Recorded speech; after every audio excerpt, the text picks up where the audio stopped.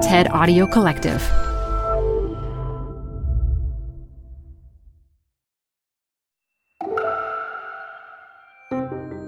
It's Elise Hu. This is TED Talks Daily. Today, how to better design the future all the way down to the molecular level. Designer Natsai Audrey Chieza's talk from TED Salon 2021 describes how she is helping find solutions to address our biggest global challenges that can work in local contexts. Support comes from Zuckerman Spader. Through nearly 5 decades of taking on high-stakes legal matters, Zuckerman Spader is recognized nationally as a premier litigation and investigations firm. Their lawyers routinely represent individuals, organizations, and law firms in business disputes, government and internal investigations, and at trial, when the lawyer you choose matters most. Online at Zuckerman.com. Support for TED Talks Daily comes from Capital One Bank. With no fees or minimums, banking with Capital One is the easiest decision in the history of decisions. Even easier than deciding to listen to another episode of your favorite podcast. And with no overdraft fees, is it even a decision? That's banking reimagined. What's in your wallet? Terms apply. See CapitalOne.com/bank. Capital One N.A. member FDIC. In 1998, my friends and I won a national art competition.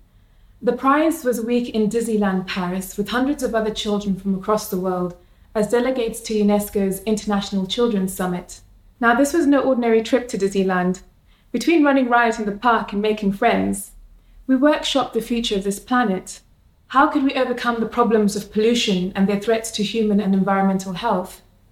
How could we guarantee universal human rights of equality, justice, and dignity? Towards the end of the summit, we created a 20-year time capsule with each country planting a vision of the future they hoped for. But as I look around today, it's clear to me that those visions have not come true yet. We're confronted by the same crises made infinitely worse through decades of geopolitical inaction. We now face global existential risks as a result of the climate emergency, with the world's least resourced and most disenfranchised, made more vulnerable despite having contributed least to the problem. That trip to Disneyland taught me that art and design had the power to imagine other possible futures. The question is, how do we actually build them? Today, I lead a design agency called Faber Futures, and my team and I design at the intersection of biology, technology, and society. Through research and development, collaborations, partnerships, and other strategies, we model a future in which both people and planet can thrive, and where the role that biotechnology plays is shaped through plural visions. Our design work prototypes the future. We've developed toxin-free, water-efficient textile dye processes with pigment-producing bacteria, pioneering new ways of thinking about circular design for the textile and fashion industries. You've probably already heard of data surveillance, but what if it was biological? Using open source data on the human microbiome, we've created experiential artworks that engage with the ethics of DNA mining.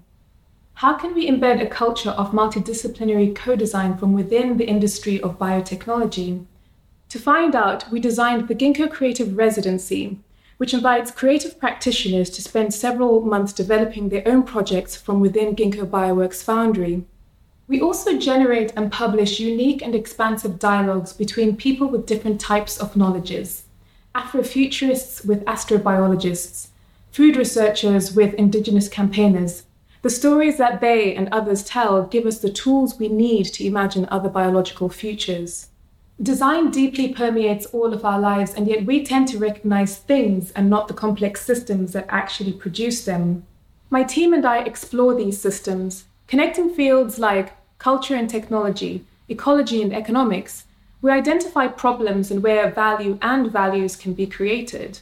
We like to think of our design brief as an instruction manual, mapping the context of the problem and where we might find solutions. Getting there might involve establishing new networks, building new tools, and even infrastructure. How all of these pieces interact with one another can determine research and development, material specification, manufacturing and distribution, who ultimately benefits and at what environmental cost. So you can start to imagine the kinds of systems that might drive the design of your smartphone or even rideshare service. But when it comes to the design of biology, things become a little bit more abstract. Organism engineers design microbes to do industrially useful things, like bioremediate toxic waste sites or replace petroleum-based textiles with renewable ones. To architect this level of biological precision and performance at scale, tools like DNA sequencing, automation, and machine learning are essential. They allow the organism engineers to really zoom in on biology, asking scientific questions to solve deep technical challenges.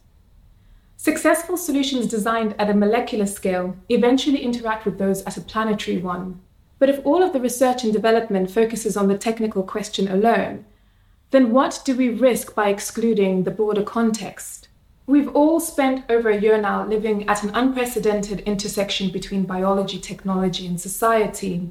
We've witnessed with the rapid development of the COVID-19 vaccine that although techno-fixes offer us a critical remedy, they don't always provide a panacea. And that's because the real world is a complex social and economic one where dominant systems determine the distribution of benefits. It will be another 2 years before hundreds of millions across the world receive their emergency vaccines, which in a globalized world risks undermining its efficacy on all our communities. Scientific endeavors have long been considered separate to real-world contexts, an idea that places profound limitations on the promises of biotechnology. By missing the full scope of design, we may think we're solving problems and realize later that actually not much has changed. And a similar logic is emerging in biotechnology for consumer goods and industry. So far, it offers innovations for commodities markets, drop-in replacements that change problematic ingredients and yet sustain prevailing mindsets and dynamics of power. Again, technically sound solutions that unwittingly reinforce social and ecological inequities. Addressing these asymmetries requires us to take a more revolutionary approach, one that begins by asking, what kind of a world do we wish for? So what if we could do both? What if we could design at the molecular scale with the real world in mind?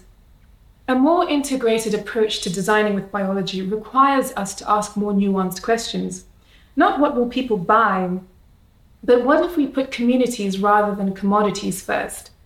Could distributed biotechnology enable people to find local solutions to local problems? Can we move beyond a biotechnology that creates monocultures to one, like nature itself, embraces a multiplicity of adaptations? How do we equip the next generation with the tools, spaces, and communities they need to broaden their skills, knowledge, and ideas? An incredible amount of work that begins to address these questions is already underway. The Open Bioeconomy Lab, which has nodes in the UK, Ghana, and Cameroon, designs open-source research tools to expand geographies of innovation into resource-constrained contexts. Over thousands of years, we've domesticated plants to make them edible, creating nutrient-rich, diverse, and delicious food cultures. Microbio wants to do the same, but for microbes. The San Francisco-based startup assembles diverse microbial libraries for a more resilient biological toolkit. Imagine the expanded color palettes in different applications from different types of pigment-producing bacteria. And from London's famed art school, Central St. Martin's, students from different disciplines are generating new sustainable design practices from biological media. You'll find them at work in a wet lab, nested between historic fashion, textiles, and architecture departments, a radical reunification of the arts and sciences in education. Many examples of this type of systemic design work in biotechnology exist. Piece them together and you start to glimpse different visions of our biological futures. I don't know what happened to the time capsule we left behind in Paris, but I do remember wishing for a more just and meaningful world where all of nature can thrive. In their own significant ways, technology and design have played their role in denying us this, but it's in our power to change that. Fundamentally, this means recognizing that the design of, with, and from biology is designing systems and not stuff, and that with a truly ambitious design proposition, one that's based on values that center flourishing, caretaking, and equity, we have the opportunity to build truly transformative systems. Systems that open up holistic measures of value and impact, and how we think about scaling innovation and doing business for the futures we now need. TED Talks Daily is hosted by me, Elise Hugh, and produced by TED. Theme music is from Allison Leighton Brown, and our mixer is Christopher Fazy Bogan. We record the talks at TED events we host or from TEDx events, which are organized independently by volunteers all over the world. And we'd love to hear from you. Leave us a review on Apple Podcasts or email us at podcasts@ted.com. Support for TED Talks Daily comes from Odoo. If you feel like you're wasting time and money with your current business software or just want to know what you could be missing, then you need to join the millions of other users who switched to Odoo. Odoo is the affordable all-in-one management software with a library of fully integrated business applications that help you get more done in less time for a fraction of the price. To learn more, visit odoo.com/TED Talks. That's ODOO.com/TED Talks. Odoo, modern management made simple.